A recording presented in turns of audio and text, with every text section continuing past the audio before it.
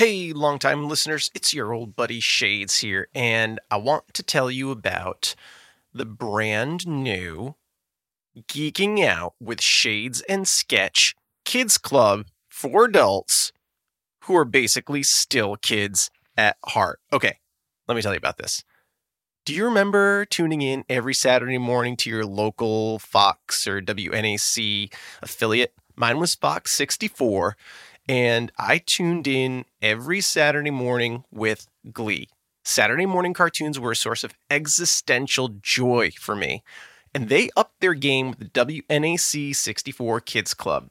I remember mailing in, getting my welcome kit. I got an incredibly well-made, gold-plated holographic membership card that's more robust than some of my current adult credit cards. I still have it. Got a decoder ring. Didn't decode anything. Trading cards for my favorite cartoons, and monthly mailers that dovetailed with the branded interactive content that aired during the commercial breaks. Genius. So after 2 years, we thought it was about time to create that experience for our very own and start our Geeking Out Kids Club. We've got a whole bunch of swag to share with you when you support the show over at www.patreon.com/shadesansketch. At this level, a 3-month commitment will mail you your very own Geeking Out Kids Club member pack. Guys, you're going to get a unique 8x11 poster. You're going to get trading cards. You're going to get a membership card. And quite frankly, Sketch really outdid himself on the design for this one. Think Blockbuster meets Sequest. So head on over to patreon.com/shadesansketch. Guys, we're a fan-supported show, and you're helping us keep the lights on in the GoCo, and we want to go the extra mile for you. So one more time, that's patreon.com/shadesansketch. Head on over and get your very own Geeking Out Kids Club member pack today. Guys, don't wait too long because supplies are limited. Oh, salutations, traveler. I'm Sketch. And I'm Shades. And this is Geeking Out with Shades and Sketch. Welcome back, longtime listeners. Welcome back, Shades. Welcome back, Sketch. Guys, every time you join us in our GoCo, our Geeking Out Command Outpost, you join us in a different corner of the big geek multiverse. This week, Shades and I, you're gonna yell at us because we're not social distancing as well, because we are at an eating establishment. We are, which is amazingly open. But it's because we've skipped dimensions. Yes. We are not in our current dimension. Little dicey out there right now. Oh yeah. Yeah. So we are just we're relaxing our haunches down here at the old Manticore Tavern. Yeah, newly reopened. Yes. Newly redesigned. I wouldn't say renovated. I wouldn't say renovated. What would be the opposite of renovated? It's I don't know. It's gone backwards, but in a good way. In a good way. Vintage, shall we say? Geek chic. Geek chic. I like that. For this world, it's vintage. And we're just we're nibbling on some Griffin nuggets. And slightly charred, but delicious. Slightly charred, but delicious. Not gonna send it back again for being too cold. We learned our lesson. We learned our lesson. So guys, if we are at the Manticore's Tavern nibbling on some Griffin nuggets, that must mean we're talking about Onward. Disney Pixar's Onward. I was going to say kind of direct to digital, but only because of circumstances. Only because of circumstances. But before we get into the Shades, do we have a theme song this week? I believe we do, Sketch. It's an oldie but a goodie. Oh, let's tune it up.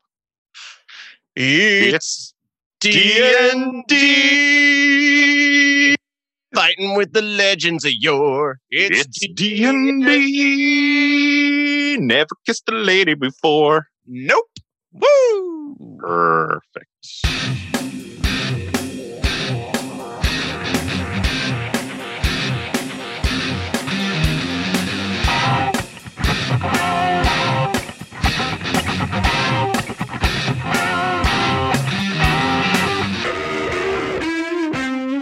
D&D. Legends of Fitting. Yore, quests of yore. It's all tied together. Did I ever tell you Elise got to work with Mark Tyke? No? Oh, wait. Yes, you did. Yes, you did. It wasn't recently. It was No, a couple years it was a ago. while ago. Yeah. It's a good guy. I remember that. So, guys, we are talking onward in this episode of GoCo, of Geeking Out in this in the GoCo corner of the GoCo. Yes, as you were, but kind of a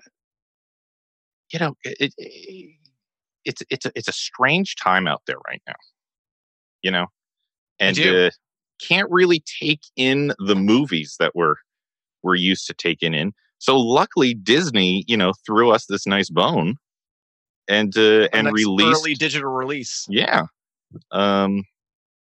Other companies have kind of followed suit with some other properties, but mostly everyone else is pushing stuff back. Yeah.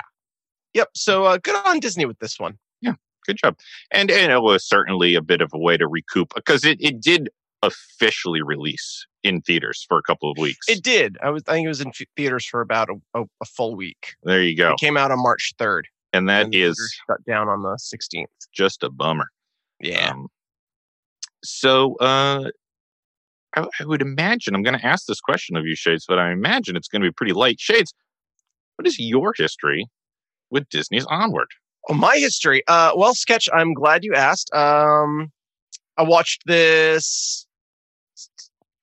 Day of recording is Tuesday. Mm-hmm. So I watched this yesterday. Is it Tuesday? Oh my God. Yeah, I know. Okay. Time has no meaning. It's all no meaning. Wobbly. It has no meaning. It's like living in the GoCo permanently. 24/7. Yeah. It just all becomes disorienting. Yeah. Started on Sunday. Fell asleep. Finished it on Monday before my rental ran out. Mm-hmm. That was it worked out. Perfect. And I remember them publicizing it and going, "Oh, is this a Smurf movie?" There's definitely a Smurf tone to it. Yeah, when they did the first trailer. Visual. I'd say we should do Smurf sometimes, but I have no interest to do those Smurf movies. I would rather do the Smurf cartoon from the 80s. Oh, sure, yeah. Before I did the Smurf movies. Yeah. So I thought it was a Smurf vehicle, not a Smurf vehicle. Not a Smurf vehicle. And I don't know. Nothing in me was like, oh, I got to see Onward. Mm-hmm. I never had that reaction. And I enjoyed it. And there you go. That brings us to history. Today. Sketch, what's your history with Onward? I did want to see it when I first saw it. I thought it was a neat premise. And, I won't say Pixar never leads us wrong, but it's got a good record. Yeah, it's got a good, strong record of successful movies. So I would agree with that. I'm typically always down for a Pixar movie. I was excited that it was Tom Holland and Chris Pratt. I was down for that, and just kind of the premise of this fantasy world melded with our modern day world. Had me excited. So when it came out, I was all ready to go until the proverbial shit hit the fan. And so when they announced they were going to release it digitally, I was like, oh, sweet. Because I still have Disney Plus and going to be keeping the Disney Plus because Doodle is addicted to Mickey Magic Clubhouse or whatever it's called. Oh my goodness. Okay. Just addicted. And when we need a little something to placate him, that's the go-to. Mickey's Magic Clubhouse. Yeah, something like that. Cool. Oh, Toodles. They say that every episode. 3 or 4 times an episode. That might have it. Something So yeah, then I watched it with the missus last week at some point. And then today, in preparation for you and I getting together in the GoCo at the tavern, I put it on again while I was beginning the art for this episode. This very episode. Very cool. And that's my history. I have a subsection B to my question for you, Shades. Okay. What is your history with D&D? Okay. My history with D&D. I came to it late. Yep. enjoyed it when I came to it. I think I've only played ever like a half dozen campaigns, but like, campaigns can last weeks. Oh yeah. Oh, for sure. So I did eventually come to D&D, but not until after college. And enjoyed it. Yeah. And I had a follow-up question for you, Sketch. But Sure. How about your history with D&D? I have no history with D&D other than I would really like to play D&D. I would also really like to play D&D. Yeah, I just don't really have a group. It's not a solo game. I don't know if you've noticed that. So I've always been aware of it. I've just never had the opportunity to play it. Longtime listeners, if you're a DM, we want to play Dungeons and Dragons with you. Yeah, we really do. I am going to be playing, I believe, starting this summer, a board game that is like a D&D light called Gloomhaven. Okay. Starting a campaign of that this summer. I'll keep us up to date on midstreams on how that's going. That'll be like my first foray really into the actual play of it. I think I understand it well enough just by seeing it in media. I was a hunter with a bear familiar. My bear was named Armor Bear. And that was fun. I'm surprised you didn't have a pig. We did not have a pig piece. I had a bear. That's a bummer. And he was like a dire bear. I could ride him into battle. Oh, sure. Sure. A big, powerful If you're going to get a bear, you better be riding that bear. Yeah. Yep. Yeah, that's what Putin's been teaching us for years. Yeah. You had a backup question? Another question for me? Sketch. What is your history with Magic the Gathering? Oh, Magic the Gathering. I've played it a handful of times. I have one friend who is a closeted Magic the Gathering player. He lets very few people, a very small circle of people, know that he plays. And I think that has even that window has closed. I don't think he's even playing anymore. But I have played Magic the Gathering a handful of times with him. What kind of deck do you use? He gave me a basic starter deck to teach me the game. Oh, okay. Was it a water deck? That sounds familiar. Okay, cool. How about you? I got heavily right about the same time I started playing D&D. I started playing Magic the Gathering. I have a pretty sick life gain white deck with creatures, and see, that's difficult for me because I don't see color. It's a pretty crazy deck that I can still play people with and win, even though I haven't acquired new cards since 2010. Wow. I got very into it. Does Magic do that thing where they retire cards because they no longer work in them? Yeah, they retire cards. They put out one new set a year and then boosters every quarter. Gotcha. And then they retire cards every year. But cool. Now they also do something called Legacy, which is that you can use your old cards in your old decks. Sure, I get it. And it's kind of they've started experimenting with like double-sided cards and like combining things. And I am not current on Magic the Gathering. You're a purist. I learned the game. I had fun with it, and then the game changed a lot, and I didn't have fun with it anymore. That always gets frustrating. Yeah. When you and this isn't just for Magic the Gathering, but for it's for everything out there.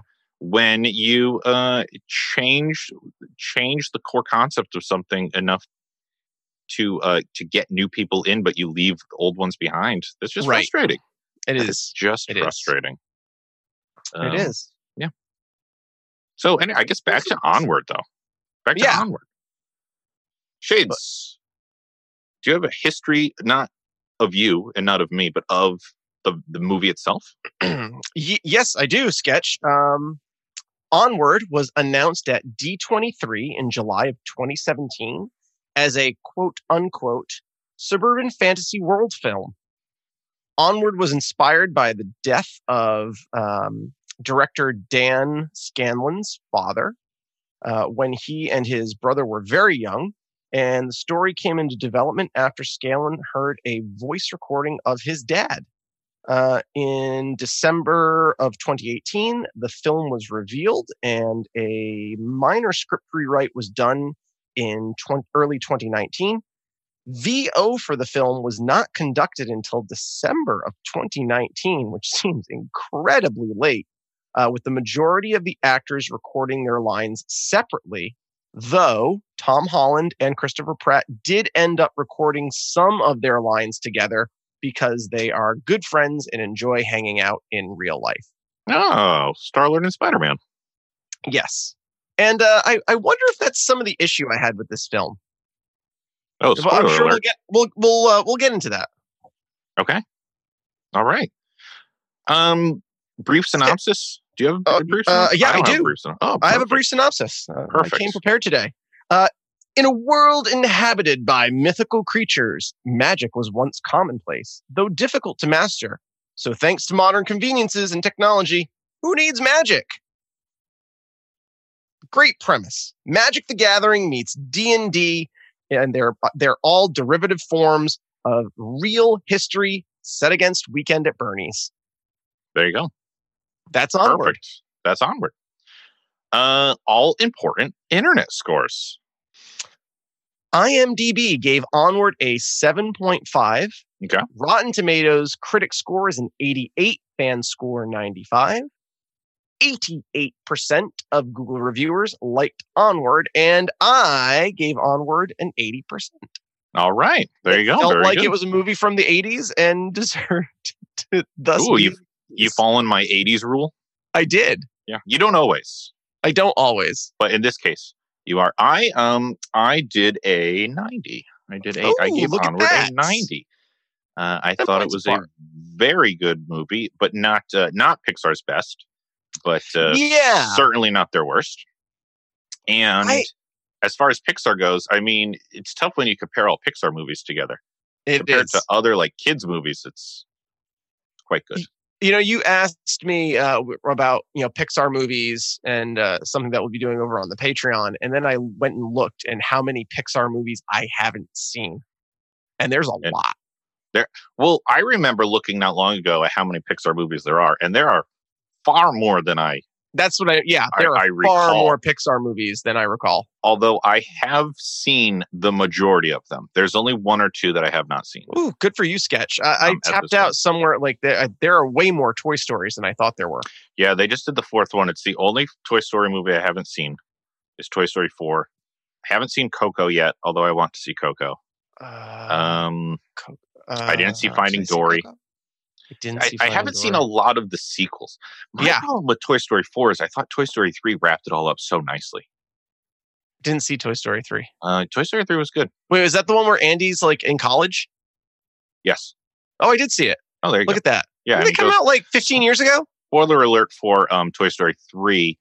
Andy gives up the toys. Yeah. At the end to the little girl. I did see that. That came out semi-recently.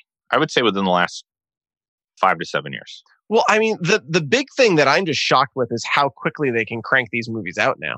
It used to take a lot longer. It was announced in 2017 and it came out in 2020. Yeah, and the enough of the movie was done that they could do the VO work in December. Yeah, that's fast. Two years. Yeah, for one of these. I remember Toy Story took like 10 years to animate. A long the very time. First one. Yeah. Sketch. How much do you think Onward cost to make? Oh God, oh boy, I hate these. I love these. $125,000.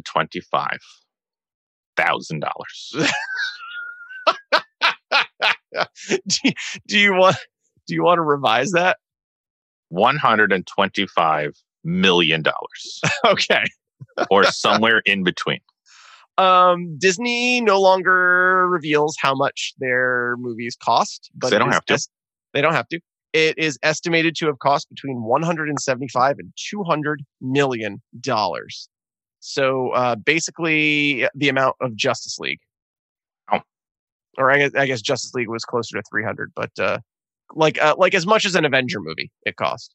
Now, do you have the stats on what it made? Because I mean, I do. Okay, I do. How much do you think it made, Sketch? And it was out for only like a week. There's and no way. and also digital streaming, Amazon Cinema. Um,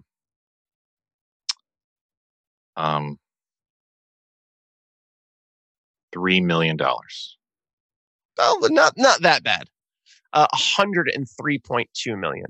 I was only Which off is- by $100 which million. Which is pretty good considering it was only in theaters for a week. Yeah, honest So to goodness. it's done a lot in streaming.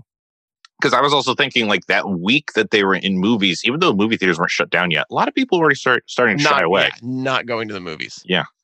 But Okay. it did pretty well for itself. That is surprisingly well for the circumstances. Yeah. Circumstances.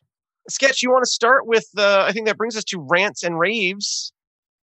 Yeah. Do you want to talk about the premise of the movie, the world of the movie before we get into that, or you just want to dive right in? Now let's just dive right in because some of the premise parts for me are raves and some of them are right. raves. Sure. So You want to start with raves? yeah, let's start with raves. Cool. You take one. The premise, I was all in for this. It would appear that this was a movie that was tailor-made for me. Mhm. With Magic the Gathering and Dungeons and Dragons and positing a world in which it's all real. Mhm. 100%. And we just like over time arrived at all of these just derivative forms of faux history. Mhm. It's if all of our favorite like movies based in mysticism were real. Mhm. Mhm. I love that. It's just so cool. And Yeah. then set that against like your suburban everyday mundane. I thought it was such like a wonderful message, particularly for the world that we're living in right now. The very fast paced world juxtaposed against all of our hobbies and pursuits, and now looking around and all we have are our hobbies, and looking at people doing things that are like bygone era, playing like lawn golf or hammocks in their backyard and raking leaves and all of like the slow paced things that we kind of think of as yesteryear. I thought this was like a really cool concept and message. Yeah. No, I agree. I really liked the premise.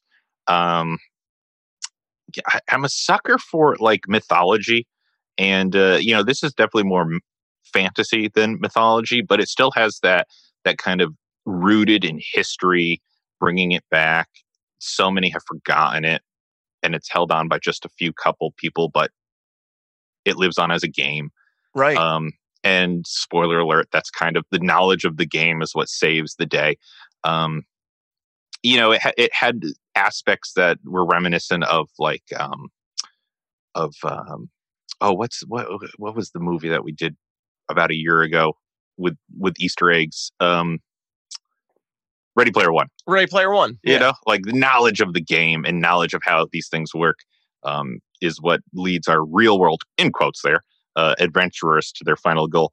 I really liked that. I also really liked the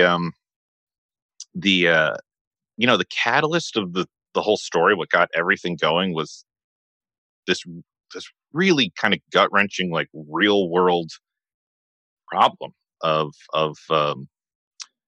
these two boys going through adolescence without their father, and I just thought they handled it really well, like the loss of their dad, and not focusing. I mean, they peppered in enough about the loss of their dad that you knew it was a traumatic event, and you knew it was like he wasn't like eaten by a dragon or something that you would, as an audience member, would just be like, oh, ha ha ha ha ha. It was like really punch to the gut, kind of like Up was, like really let's just pump these brakes and grind everything to a halt. Right. But then it didn't focus on that. It focused on the two boys overcoming it. Right. Or not overcoming it, but growing up regardless and growing up through it. And I don't know. And then the very end message with the two boys, it got me. It got me. So mixing together the premise of this fantasy world and then that kind of message that is so just integral to real world, it was really nice. I really liked it. Yeah. A good marrying. Strong agree. Yeah. Sketch, that was my rave. Do you want to take one? Yeah, I will say the entire final act of the movie, in a similar way that Treasure Planet did that for me. As soon as the boys kind of conclude their quest and pop up, and they're did we say spoilers for Onward? Spoilers for Onward. And they pop up and they're in front of the school. Everything from when they pop out of that manhole cover to the end of the movie, I was like all in for geeking out. I was all in for when Chekhov's ancient temple fountain thing. Sure. And when the mom and the Manticore show up and start kicking ass, well, that's when Ian and Barley have kind of their reconciliation, because Ian figures out that what he's been looking for has been there all along. Right. When Ian does like the sacrifice, then it's not a classic movie sacrifice, but this entire movie has hinged on that. Ian wants so desperately to meet his father for the first time. Right. And when at the end, when push comes to shove, when all the chips are down, he says to Barley, "You go say goodbye and tell him I said hello." Like, for me, that was like, Ian is a fucking man now. That's where he grew up, in that moment. Guinevere on the highway? That was like, from the beginning of this movie to the end of this movie, he went through like all of adolescence. Right. Like just rapid fire. Right. I wrote down in my notes, like right after the Guinevere, when he's running from the cops, I think it was, I was like, oh, I fucking love Guinevere. And then right after that, she is not long for this world. She's not long for this world. Yeah. Oh, and the way he used all the magic that he had learned throughout the movie in that final scene with the dragon was really awesome to me. Hold on one second. I see it. I see it there. Hey, LTLs, it's Shades here, and I just want to remind you that our sponsor this week, just like every week, is you, our longtime listeners. And you can become a sponsor of the show by heading over to patreon.com/shadesansketch, where you can support the show for as little as $1 a month. But right now, we are running our very new, very special Geeking Out Kids Club for adults who are basically still kids at heart. And you can go over to patreon.com/shadesansketch and sign up at that tier today. Guys, we thank you so much for helping us keep the lights on in the GoCo. Now, back to this week's episode. Okay. Hello. Oh, hello. Oh, this meeting is upgraded. Yes. Unlimited minutes. We can broadcast forever, Sketch. Awesome. Yeah, that's a strong agree. And I for me, that's when the movie really, I started... that's when it hooked me, and I'm almost wondering if that's the part of the movie that Pratt and Holland recorded together, because I felt like right from the time that they drove off road in Guinevere, their chemistry in connecting with each other was much better. The whole movie up until that point felt very disconnected to me. In the way it felt like just people reading lines. And then at that point in the movie, following the ravens and, trying to figure out following each clue and the ravens and their whole exchange after that felt very real. Like, I wonder if those are the parts of the movie that they recorded together. Yeah. And I have more to say about that, but not in this section, if you get my meaning. Yeah. I would agree. I would agree with you that the way they used, where it all came into fruition, where the sacrifice really of the movie is him losing the wizard staff, but then using his magic to make a new one. And that part of the movie was really well done. Sketch. Can I take another one? Of course. The Manticore and the mom story. Yeah. Octavia Spencer and Julia Louis-Dreyfus. Wow. So good. Like, they had natural chemistry from go, from the time the mom shows up and their whole quest. I wanted more of that. Their stories were so interesting. And personally, I thought, the better story that they were telling was, you have this like mythical beast who's a legendary adventurer who's given up adventuring to run a restaurant, like a Chuck E. Cheese, TGI Fridays restaurant. Yeah. Like rediscovering herself and the mom who Barley has told her whole, like, you're a warrior, mom. Like, you're a warrior. Like, you're a legendary warrior.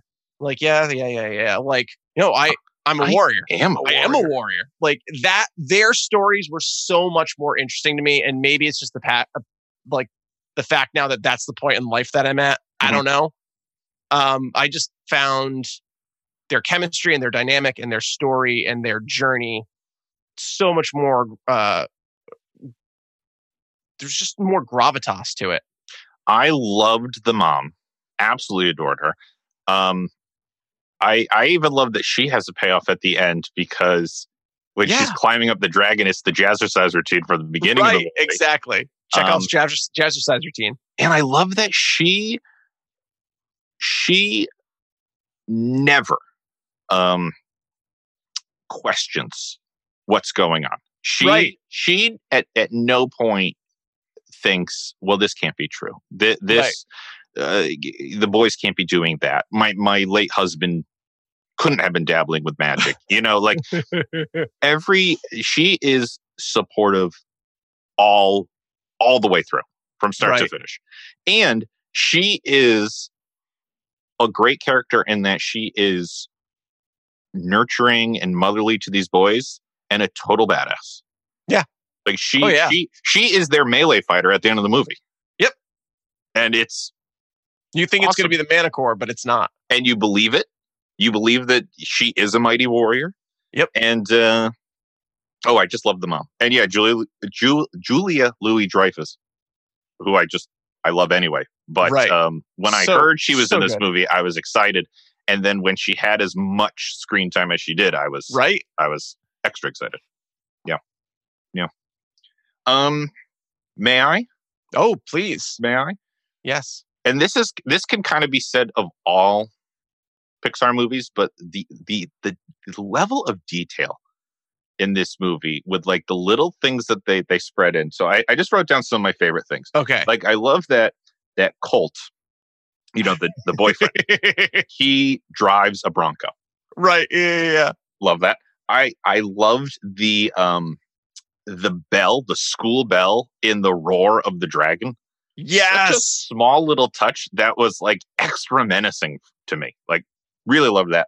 And then my God, the puns. I loved all the puns, and I have written down some of my favorites. May I share with you some of my favorite puns? Please do. Okay. So there are Trollex watches. There, the two soda brands I caught were Mountain Doom and Cloak and Cola. The video game at the beginning of the movie, Prance Revolution. Satorade instead of Gatorade. Get it? Yep. The Burgershire, the burger place that he goes to, serves second breakfast now. And we did not get Pizza Planet in this movie because we did not get Pizza Planet. We got Pizza Realm in this movie. Right. And oh God, did they have fun just peppering in these little things and background pieces all over the place. Right. Like in the gas station and in the like just the shots of the town. Right. Oh, they didn't need to do that. They did not. Pixar does. They like to just add those little things. But I did not. It was fantastic, but I did not. I noted it in the midstream that I said I would look for it. I did not see the Pizza Planet van. I did not see it in my first watch, but I did in the second. Did you find it? It is when they are in traffic for the toll booth. It is one of the cars in the toll line. The toll is, of course, collected by a troll. A troll. From the Underbridge. That's the name of the toll company or whatever. Right. Just all those little things. All those little things. I love them. Chase, do you have any more raves? I do, but I also just want to say John Ratzenberger. I couldn't think of his name. Yeah. He was in the film. He was one of the construction workers. Yeah, he was. I noticed that not on my first time around, my second time around. Yeah. because I remember you asked that in the midstream. Yep, he was in it. Ray. Oh, the Guinevere. Oh, And the whole chase sequence with the Guinevere. And I just loved how he kept talking about how he had rebuilt her and how she was like a hunk of junk. It was the Millennium Falcon of this movie, and she was appropriately decrepit, but reliable. And she was tarnished enough that she had character. Right. She was not just a vehicle. And I love that instead of Drive, it was O for Onward. Yes. That was a nice way to connect that. And her little ride off into Valhalla. Yes. Was wonderful. Valhalla mix. Oh my goodness. And when the tire blows, so it looks like she's galloping. And all the parking tickets flutter out the window, so it looks like her wings. Yeah. Yep. Yeah. Oh. So well done. Yeah. It was a great sequence. And that whole chase sequence with the pixies. Yeah, that was good. That was really when Guinevere came into her own. Absolutely. As a character. Yeah. Yeah. And also when Ian started growing up a little bit. Right. Yep. Yep. Yep. Big turning point for many characters in that movie. You got another one, Sketch? I mean, the last thing I'll say, rave-wise, is just the way they depicted the magic in this movie. Like, and I don't just mean like the look of like the explosions and the zappy zaps, but like when they did the deception spell, I thought that was really visually clever. The way that like the quote unquote camera kind of turned around the character, so you could see kind of the mask of the spell. And I said it in Ant-Man, and I'll say it here too. When you do size jokes well, they're just good. And this movie handled the size thing it did really well. Yeah. Strong agree there. I have one last rave. Sure. The dragon. Oh yeah, the dragon in the and that the face of the dragon wound up being the face of the mural dragon. Yeah. And it kept changing, like gave itself angry eyebrows. Yes.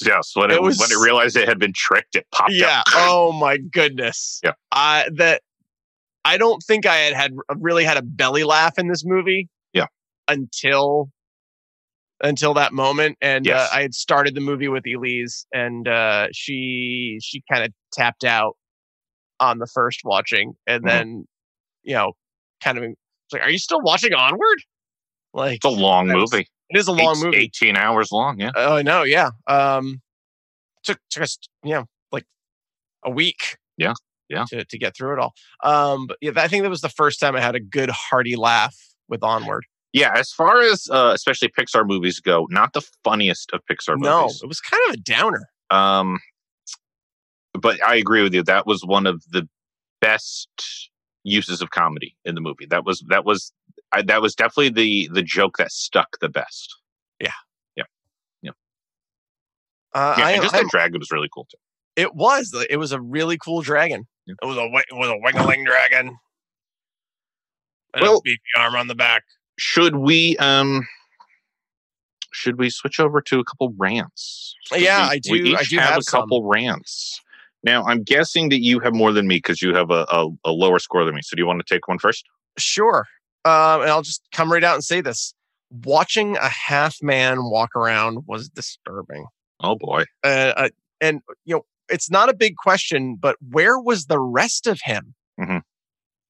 It was just like sentient legs walking around. Sure. And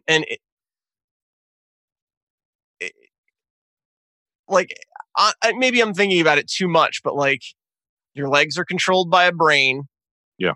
Like he was obviously cognizant. They could communicate. They could play like shaving a haircut, drumming on his foot. Mm-hmm. Mm-hmm. Where was the rest of him? Yeah. And also, like, the footsie communication was bizarre. It wasn't just like a thing that they did. They kept coming back to it. Mm-hmm. So it did not. I don't think it had the desired effect that they were hoping for. Like I the will half leg person. I will defend the movie in so much as if your character is nothing except from the belt down, Right. the feet are the safest thing to communicate through. Sure. This movie certainly deposits that there is an afterlife of sorts. Right. That is at least somewhat documented because the father was confident enough to leave this spell that he would be able to be called from wherever. And yeah, those legs and those feet, they were experiencing time for a day. Right. So was the upper half like when the father finally got to speak to Barley, did he remember the events of the day through his legs? That's kind of like where I'm going with this. Like, yeah, I don't know. It was so, and maybe I'm thinking too much about it, but it was just such a bizarre choice. It was disturbing at times, especially like when they put the stuffed body on top of it, on top of him. Yeah. Then it was like Weekend at Bernie's. Oh, I will say I did laugh then when he came out of the car when the cops pulled him over. Oh yeah, I did laugh there too. That was good. It was like it was very Weekend at Bernie's. I mean, it was, and for all intents and purposes, his upper half was dead. Yeah, it was just dead weight, flopping around. Yeah, Weekend at Bernie's is such a great movie. Yeah, when you said that, I was like, oh yeah, it did have a lot of those elements to it when they're walking around with this half a father. Yeah. And they had him on like on the dragon leash. They had him on the dragon leash. And guys, we've all had that like moment. If you have a dog with one of those leashes, like, I could turn this into a grappling hook, but they're not that strong. You couldn't hoist someone up off a ledge with it. What about half a person? The belt loop on the pants would break. It was a very sturdy belt loop. It was a very sturdy belt loop. Yeah. All right. Well, I mean, I'll take a rant here that I think also pokes holes in some of the rationality of the movie, shall we? Sure. Way too many convenient off ramps in this movie. Oh, I thought that when he got on, I was like, what? Why is there nowhere in America is there an off ramp that close to your on ramp? And it happened 3 times that there was an off ramp exactly where they needed one. I'll give you one movie. I give you one convenient off ramp, and I will suspend my disbelief. You do it 2-3 times. Now we are beyond fantasy. Right. At this point. Right. Oh, I'm so glad you wrote that down because I thought that from the first time he got on the highway all through the movie. Yep. That was so unbelievable. Convenient. Maybe that was the most unbelievable thing of the movie. To me, it truly was. The most unbelievable thing of the movie was that there is an interstate system in this land with off ramps that convenient. Right. And that close together. Yeah, I don't buy it. I'm sorry. I'm I right don't buy that you. part. Well, I'll follow that up with the most unbelievable thing to me was Guinevere going off road. There's no way that van would have survived going down that road. I would have a simple fix for that would have been if Colt was tracking them through just a bunch of parts that had fallen off of Guinevere all along the way. Exactly. Yeah. The bumper fell off at the beginning, and then she held true until the very, very end. I was like, no way. Yeah. No way in hell that van makes it down that road. They basically should have been driving in basically like the Tommy Boy car. Yeah. Just with nothing left of it at the end. Yes. Thank you. Yeah. Oh, okay.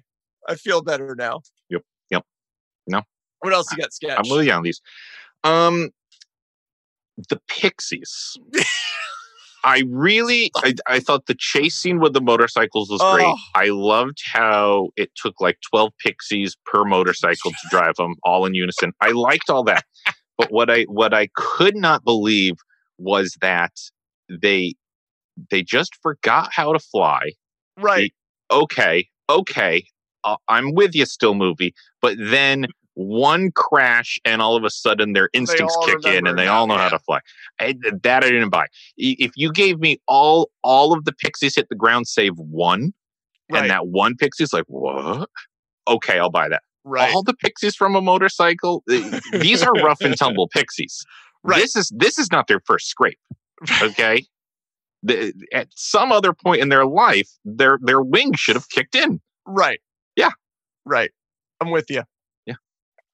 And we say a rant and then takes you out of the movie, and it took me out of the movie. The pixies in general kind of took me out of the movie.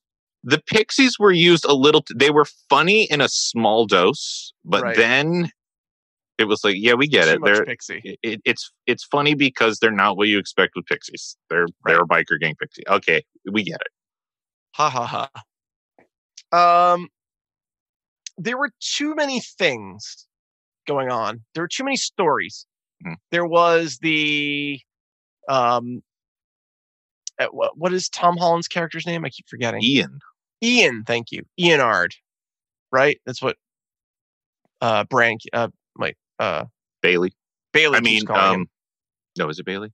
Yeah, it is. What is his name? Barley. See, I knew it was something in that realm. Barley. We saw this movie, long-time listeners. Yeah. There's the story that he desperately wants to meet his dad. Yep. But then there's also the story that he doesn't have any friends. But then there's also the story that he's learning to be a wizard. Mm-hmm. But then there's also the story that he's like learning to become a man. But then there's also the story that like he's ashamed of his brother. But then there's also the story that he has to the sacrifice storyline that he's becoming the one that's going to take care of Barley now. Then there's the mom story. Then there's the dad story. Then there's the Manticore story. It's like there are no supporting characters.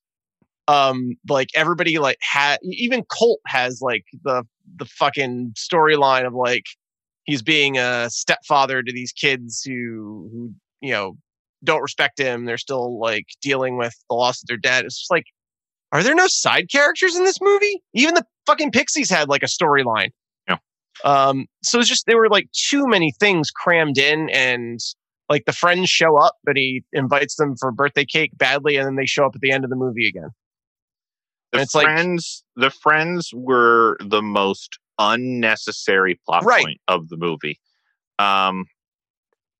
We did not need the friends to understand that he was shy and not very good in social situations. And we did not need the friends at the end to say, "Oh, I'll see you at the park," to know that he had overcome a bunch of stuff. Right. There was enough in the movie that we got it. We got it, movie. I will agree. There was a lot going on, especially with Ian, and it kind of brings me to my biggest rant of the entire movie is Ian, for the most part, because he is the main of main characters, which, to be fair, is part of why the sacrifice at the end really surprised me on my first watch through. That Ian is not going to be the one that gets to meet his dad. Did not see this coming. But they I'll agree with that too. I did not see that coming. Yeah, and they put a lot on Ian in this movie, and I don't know if it was the way Tom Holland voice acted him. I mean, I thought he was written decently, other than having a lot of things going on. But he did not seem to have the range of emotions I was expecting from a Pixar movie.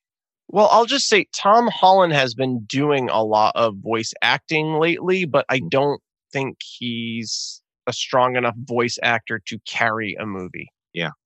And I will say the same thing of Chris Pratt. I know we disagreed on this. I don't think Chris Pratt has done enough voice acting to carry an animated movie on his shoulders. Mm-hmm. I just, and I wrote my rant. My last rant is Tom Holland and Chris Pratt are not voice actors, and it was a mistake to hang the whole movie, particularly on Tom Holland. Yeah. Because they both operate. Longtime listeners, this makes for great audio, but you can't see what it like. They're both up here always. Yeah. Even when they're supposed to be like down here, they're up here. Yeah. They have like one speed. And like it's all like up here. That's it. That's all they got. And also like Chris Pratt is just not like.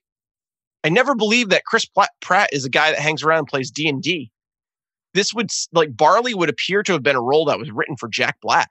Yeah, he felt very Jack Black. He felt very Jack Black.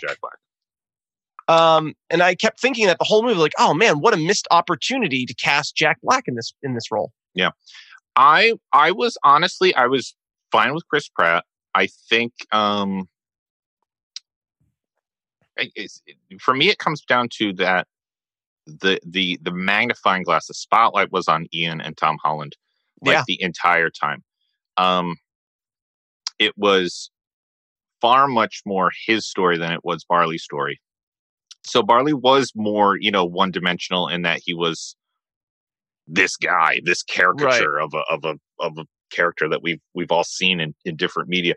But Ian was supposed to be a little more nuanced and a little more relatable to oh, this is something everyone has gone through. And let's see the whole range and it was, his sorrow was kind of light sorrow and his joy was light joy. Joy.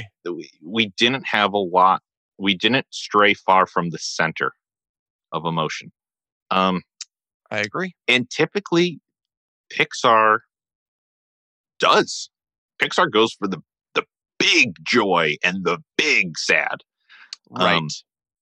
And this movie, it did. For me, I will admit, I'm happy to admit, I got choked up at the sacrifice at the end. I got choked up again at my second viewing of the sacrifice, even knowing it was coming. But certainly didn't have the gravity of certainly like an Up or an Inside Out or a Toy Story or even Incredibles. Oh, certainly not Incredibles. I'll just come out and say there was something about this movie that didn't feel like a Pixar movie. It felt more like a DreamWorks movie.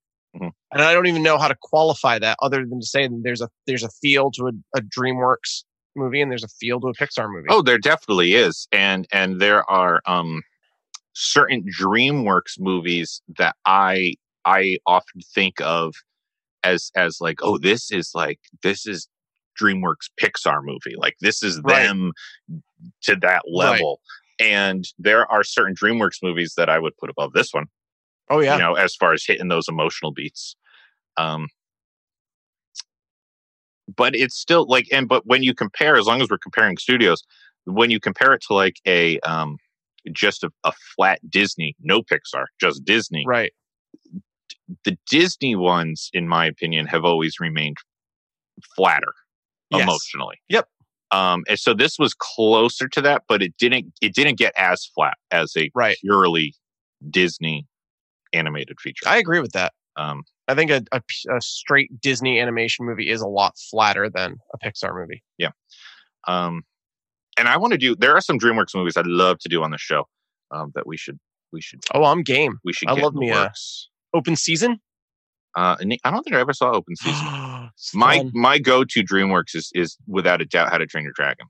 Absolutely love How to Train Your Dragon. Great, it's great universe. I would love to do that trilogy. Did you ever see Megamind? I didn't. I think we got to do that one for the show because that is like a hidden gem of a movie. Is that Steve Carell? No, it is Will Ferrell and George Clooney and Tina Fey. Oh wow! Yeah, sign me up for that sketch. Yeah. I'll do that. Long-time listeners, I'll watch the shit out of that. We're gonna have a Megamind episode at some point coming up. I would love to also do Fantastic Mr. Fox. Yeah, that's one I haven't seen. So we'll have to do it. That's the claymation one, right? It's stop motion, but it's stop not motion. So yeah, that's what I meant. Yeah. Wes Anderson. Do you have any other rants before we move on to the old BQs? No, I will just reiterate that the most unbelievable thing in the movie, in a world populated with magic, was Guinevere making it down that road. Yep. She just believed She did. in her heart's fire. I was happy Guinevere lived on in Guinevere the Second. Guinevere the Second, yeah. Not as cool, but Not as cool, but something rather than nothing. yeah, exactly. I have one other rant, but I'm going to Oh, save it okay. for after BQs because, spoiler alerts for this episode, I have a sketchy theory. Oh, okay.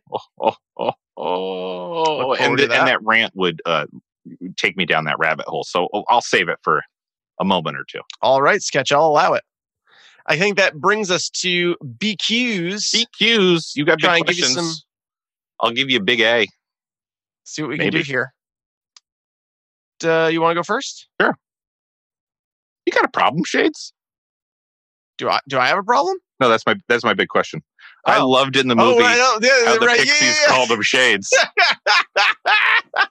Yeah. And I was like, oh, I got to use that. Oh, You got a problem, Shades? yeah. Oh, it's on, Shades. It's on, Shades. It's like, oh, That's it.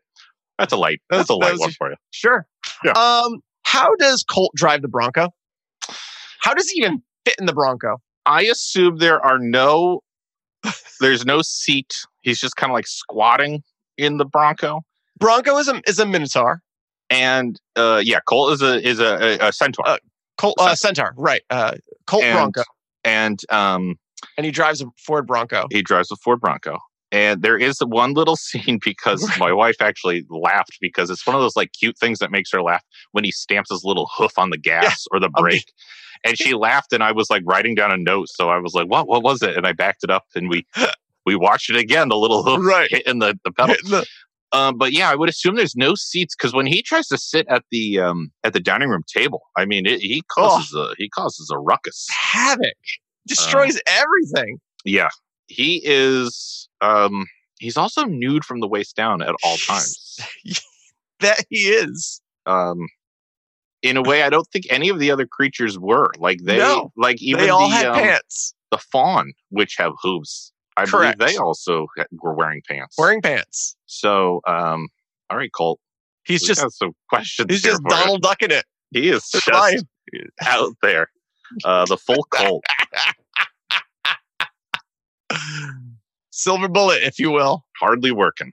Oh boy. Here's a question. How do you tattoo fur? The Manticore has tattoos all over her arms, Yep. all over her body. Yep. How do you tattoo fur? Because on the second watching, I was like, well, maybe it's just painted on or something. No, those are like clearly supposed to be. They're tattoos. And maybe I don't know enough about tattooing furred creatures. Maybe there is a way, but I am unaware. Longtime listeners, write into the show.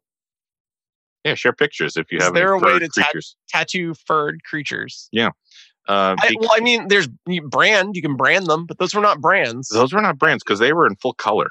Yeah. And also, like, I was under the understanding that like the Manticore had more than one quest, but like Right. her tats were like Seemed to be primarily this quest. one quest. Yes. Unless they're like Maui and they change because his tattoos like would animate and tell a story. Maybe hers do as well. I guess that's the big question. I don't have an answer for you on that one, Sketch. Yeah, I that's don't a know how mystery. it is. That's a true mystery. Did the Manticore kill the pawn shop broker? No, she clearly said that she only paralyzed her. Right, but isn't scorpion venom deadly? Yeah, but I mean, she's a Manticore. Maybe Manticore venom is less deadly. She went right for the neck. Right for the right in the And, jugular. Yeah, and No remorse. Like boom. down. The woman was on the floor, and she did gurgle out, "You can't do this." I'm pretty sure she died, Sketch. And she very well might have. I'm pretty sure. For all we know, there is no version of the story in which I would believe that the Manticore has not murdered in the past. I mean, that creature has without a doubt, has blood on her claws. Right. And maybe the pawn shop owner was just another in her long line of victims. I did like in the movie when she was like, no one ever said you had to take risks to go on an adventure. And they're like, actually, you did. It's just said, like written on the wall behind you. Yeah. Oh my God. My last big question is kind of a biggie, just because I was thinking about it. What could you equate this to in our world? Oh boy. Like what knowledge has been lost? Now there's plenty of knowledge that has become outdated and we've surpassed it. But in this movie, magic is real. It's still there, even though people don't believe in it. Right. And part of the movie, it felt very real and very genuine to me. Like, oh yeah, a world that forgets about its roots and old quote unquote technologies. But I was thinking, like, but even though it feels very familiar, what is it that we have? I actually have an answer for this sketch. That's perfect. That's why I put it in BQ. And I thought of this while, I was like, oh, this is an allegory for the way we used to make movies. Ooh. And movies used to be about the art. Mm-hmm. They didn't call them. They were pictures. Mm-hmm. They didn't make movies. They made pictures. They were like great works of art, and it didn't matter how much they cost or how much they made. It was about giving this experience to the masses. And now movies are just about, opening weekend and how much money they gross. Yeah. And how the special effects are more important than the story that you're often telling. Going for the lazy way. The audience is lazy. They just want the big flash. They don't want to put in the work of following a story and invested in performances. Exactly. Movie magic. Yeah. Which is something that we used to talk about a lot. Exactly. Like the experience of the movie over the profit, the art over the profit. Yeah. I like it. That's a good answer. Thank you. That is what we can equate it to. That's the knowledge that has been lost, and only a select few still hold on to it, but the masses no longer do. I think I think it's a rather apropos of it, and I'll just say good on Disney for putting this movie out. I mean, it had already come out, but certainly they could have delayed it. Mm-hmm. They could have had it come out in another 6 months. Mm-hmm. Good on them for putting it out, and shame on some other movie studios who have movies that are ready to drop that they are pushing back. Yep, just to make the money. Just to make the money in the box office weekend. Yep. Yeah. Also kind of misguided. I mean, if anything, this whole thing is going to really change the way we see movies. It is. And I know, I don't want to get political here, but this is not going to end anytime soon. Yeah, we're in it for a little while here. We're recording as of Tuesday, April 14th. Hello. This is going to go on for a while. I don't think we'll be back to normal by April 30th or May 15th or whatever people are saying. Okay, so if this is Tuesday, April 14th, then that means by the time this episode comes out, hey, happy birthday, Tim Hoshi.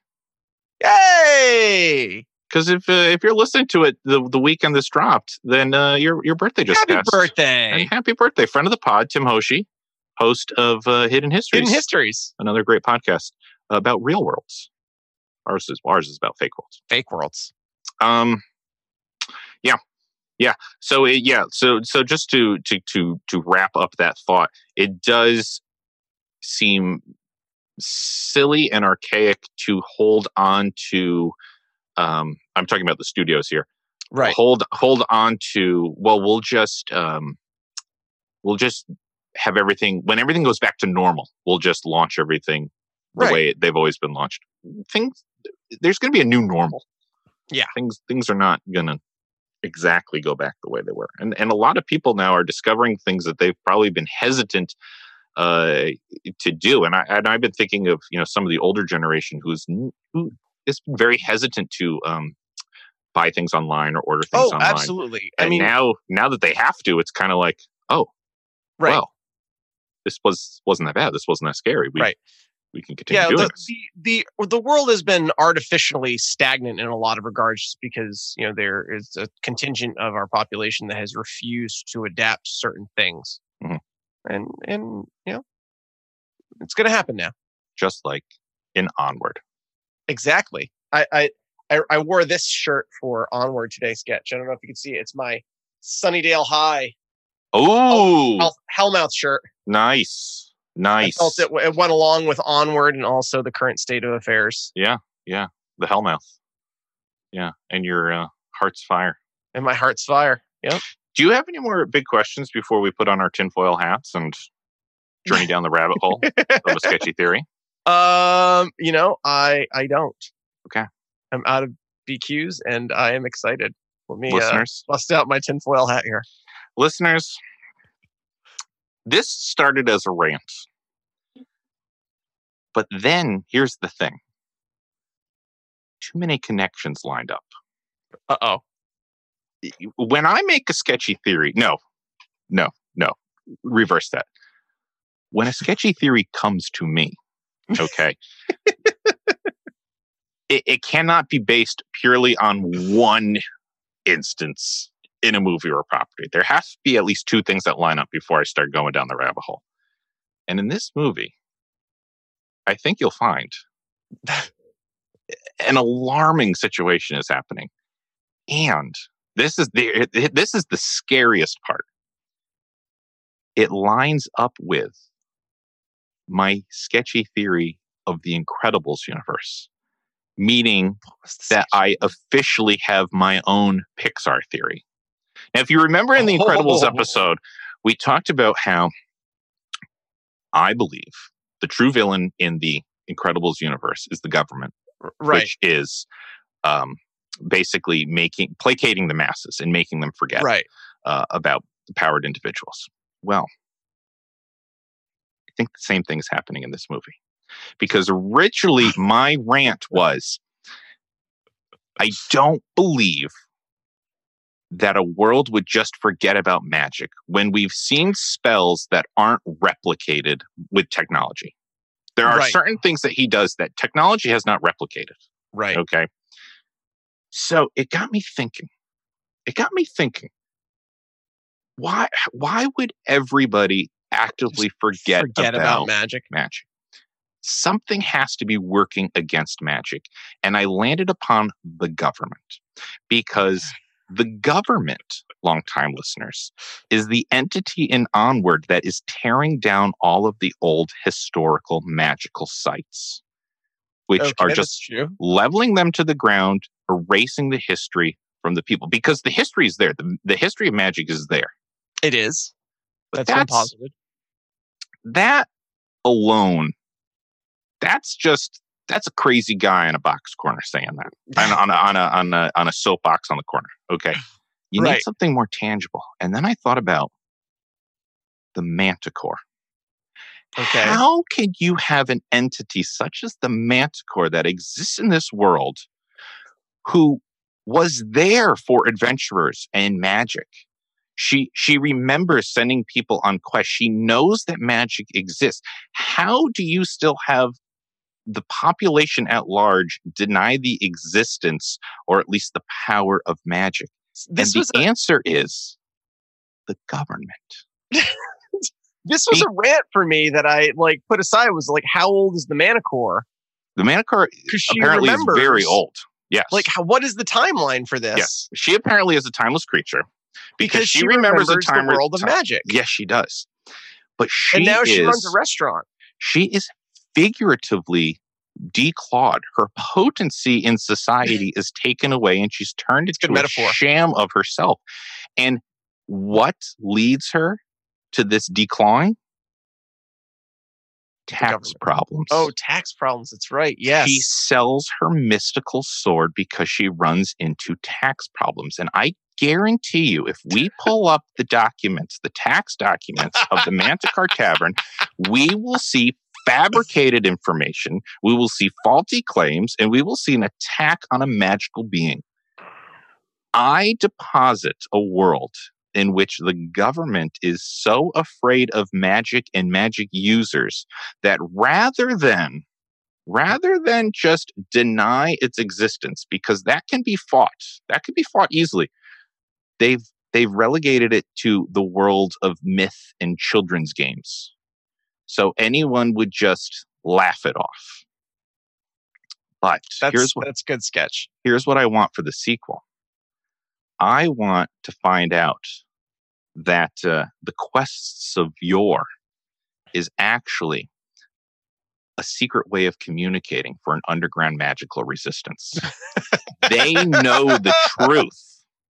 And by spreading the knowledge through the game, we're going to bring magic back to the people. I love it. Now it deposits the question. I don't have enough here.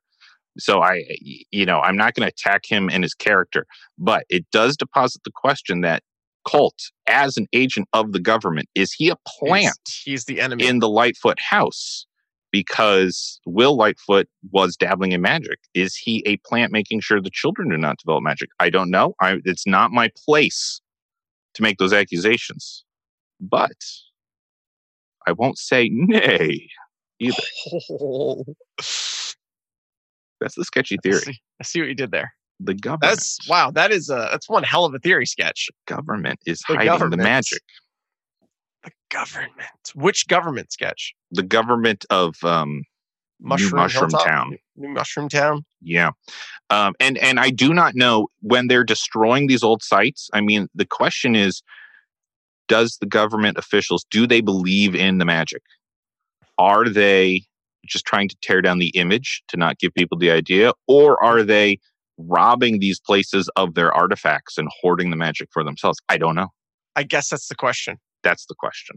Is there an Indiana Jones style warehouse somewhere where they're stashing all of these mystical objects? I would not be surprised. And I say that's the sequel. Well, we find the underground magical beings and they take the fight to the government. Well, it's a Pixar movie, so in 14 years, we'll find out. Mm-hmm. Mm-hmm. Mm-hmm. And I mean, look at how easy it was to get an undocumented weapon at a pawn shop. That's true. Yeah. They had to go and get that $10, make it $10,000 sword. Well, just murder her. Yeah. And take it. She did pay, though. And a little extra for her trouble. And I love how on the way out, she was like, it's a lovely store here. And she's sugarcoating everything, but she still flips the sign from open to close. Because she's still a little malicious there. Yep. Right. Yep. No one's going to come to help you. Oh my goodness. That's my sketchy theory. And it lines up with my Incredibles theory. And as we tackle other Pixar movies, I might see that this rabbit hole goes down even further. I'll keep you all posted. Yeah.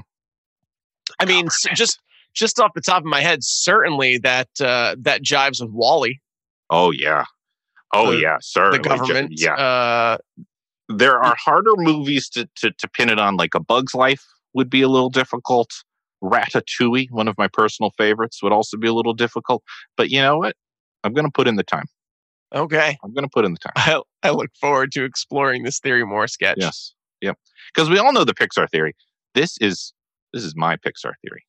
There you go. Oh, and guys, if you just want the exclamation point on this theory, it's been staring us in the face since the original Toy Story.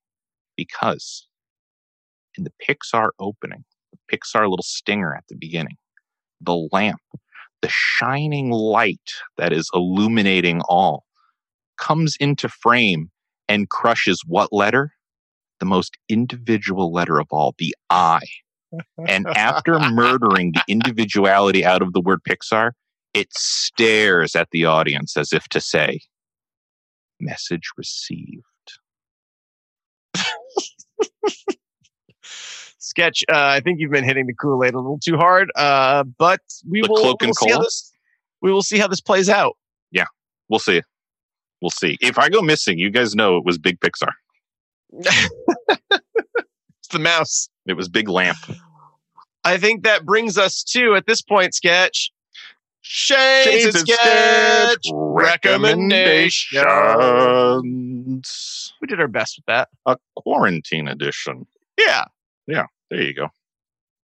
Shades, what are you going to recommend for this episode of you Geeking put me on Out the with spot. Shades and Sketch? Did you not have something prepared? I'll go with mine.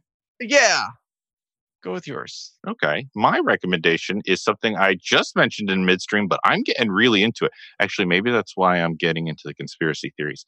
I'm rewatching Gravity Falls with Doodle. Sure. And here's what I didn't realize. I never finished Gravity Falls. So I think it was in that time where my cable provider like cut a bunch of channels from me. So I only ever saw season 1 in its entirety and some of season 2 because I am in the midst of season 2 right now of Gravity Falls, and bombshells have been dropped. The story has become a continuous story of mystery and conspiracies, and it has become more self-aware of itself as a story and as a cultural experience. And I am enjoying the shit out of it. So I highly recommend checking out Gravity Falls. There's only 3 seasons. I didn't even know there was a 3rd season. I didn't know there was a 3rd season. So I'm anxious to finish it. But you could find it on Disney Plus, but I'm sure you could find it other places too. You tech savvy internet people. But Gravity Falls is my recommendation for this episode. Cool. All right, Sketch. I am just having a ball, playing my way through this. So I am going to recommend Star Trek Online, celebrating its 10th anniversary. It was one of the original MMOs to launch, and oh my goodness, it's just everything that I've ever wanted out of life. Out of life. Yes. You can't get a better recommendation than that. It is everything that I've ever wanted out of life. It is like the perfect, if you are a Trekkie, it is the quintessential experience of like working your way through a career in Starfleet. And just the way that it sends you on missions and the way you acquire ships and just the act of exploring the galaxy of Star Trek and going to places like Deep Space Nine and Deep Space 5 and exploring things from across the J.J. Abrams movies and the original series and TNG. Going to the Delta Quadrant, the Gamma Quadrant, and just like the act of playing an MMO that's based around exploration and cultivation of relationships and spreading the message of the Federation. And it's not without its foes where you'll have to engage in battles. But just, wow, what a well-crafted game. Sketch, you and I played DC Universe Online. Mm-hmm. For a stretch, and it was clunky and wonky, and they kept changing it on us to the point where it wasn't fun to play anymore. Mm-hmm. Mm-hmm. And this I is remember the complete opposite experience. Every time they do a patch, it's so fun. For April Fools, I kid you not, longtime listeners, I was listening to, they replaced all the sound effects in the game. When you fired phasers, you heard pew pew pew pew, and when you engaged warp drive, it just went vroom. And I have not laughed so hard in so long. So it's just a glowing recommendation, a fun time.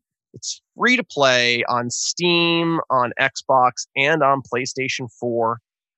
Just a really fun experience, and I highly recommend it. And it's all you could ever want in life, I believe. It's all I could ever want in life. I have been playing it since March 21st. I'm already a fleet admiral, and it just keeps spiraling and adding new campaigns, and I'm just tickled all over that I get to live in the Star Trek universe. Great time to play some video games. It is. And all those people who were demonizing video games, they're kind of quiet right now. Yes, they are. Because who would have thunk it? Who would have? Video games could quite literally save the world right now. These guys. Yep, it is. It's a great time to be playing video games, listening to a podcast. Sketch, you going to play some Star Trek Online? Yeah, I'll give it a shot. You said you can get it on Steam? You can get it on Steam. You can get it on PS4. Okay. Star Trek on... I don't know that it's cross-platform between like Steam and PS4. What do you play it on? I play it on PS4. That makes sense. I do not have a gaming. I do not have a gaming computer. Yeah. All right. Well, there you go. Gravity Falls and the Star Trek Online game. There you go. Those are two great recommendations for your for your quarantine, for your social distancing, and your foreseeable future. There you go. There you go. And shout out to all of our new patron subscribers. Thank you so much for thanks guys for helping us keep the lights on in the GoCo. And especially now because it's a tough time for a lot of people. So it is super appreciated. It is, yes, very much so. We are just 9 new subscribers away from our Patreon exclusive Cats episode. Cats. Can't wait, cut. Sketch. The butthole cut. Release the butthole cut. Not wait for that. Little T Swift, right? She's in that. She's one of the cats. Rebel Taylor Wilson Swift, is a Rebel Wilson, cat. James Corden. Oh, is he?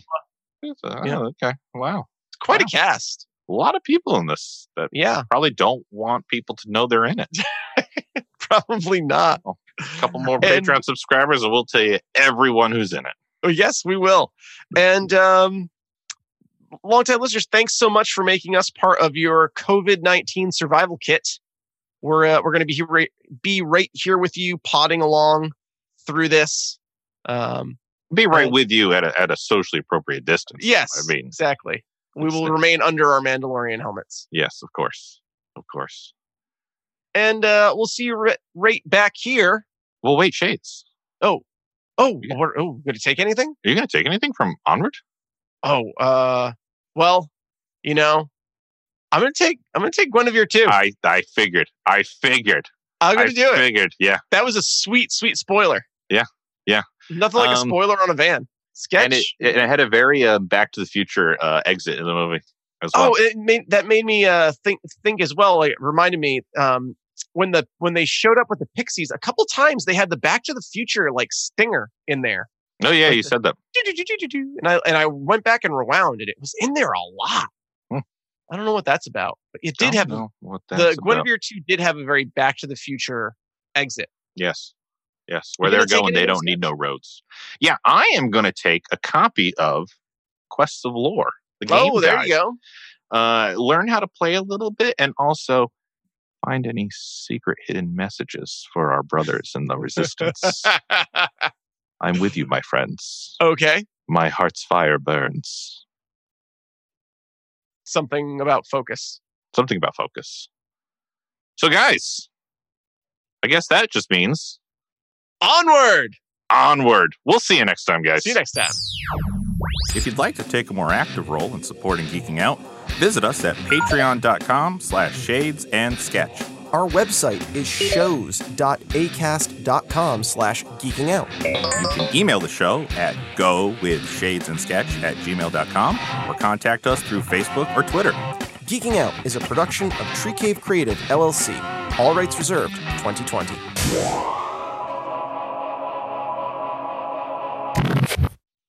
Do I have anything to click from over here? No, you do not.